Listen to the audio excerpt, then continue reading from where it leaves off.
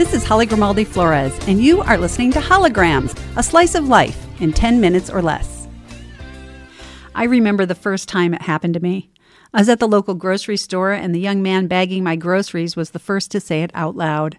"Ma'am, would you like some help out with your bags?" "Ma'am?"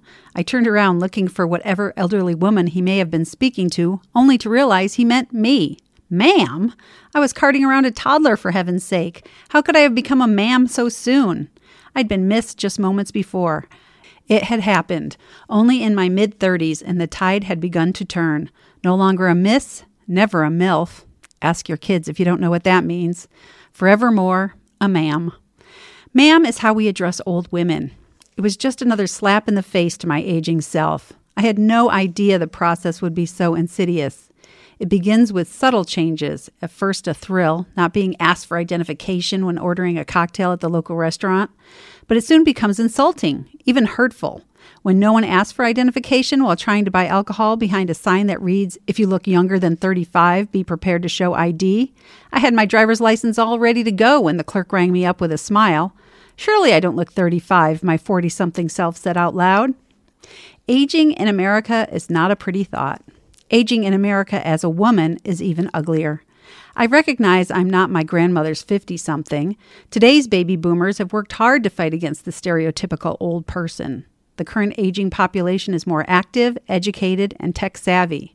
I am inspired by women 2 decades older than I who are actively contributing members to the communities in which they live on a daily basis and show no signs of slowing down. But that does not mean they are not discriminated against. Ageism is a word finding its way into our culture.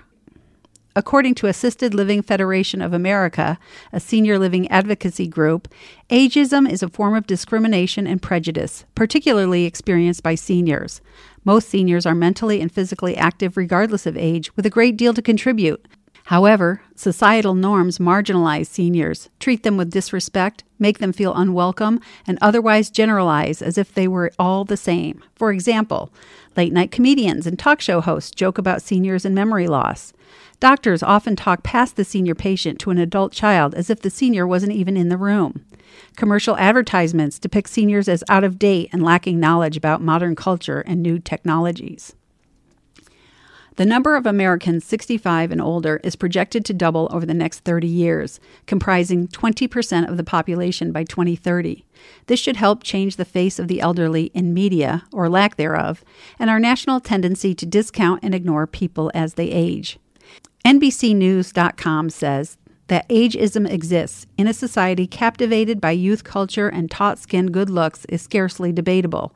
But as the oldest of the 77 million baby boomers approach their 60s, the elderly and their concerns will inevitably move higher on the national agenda. Media needs to include active, healthy seniors, and smart advertisers will market to this growing population.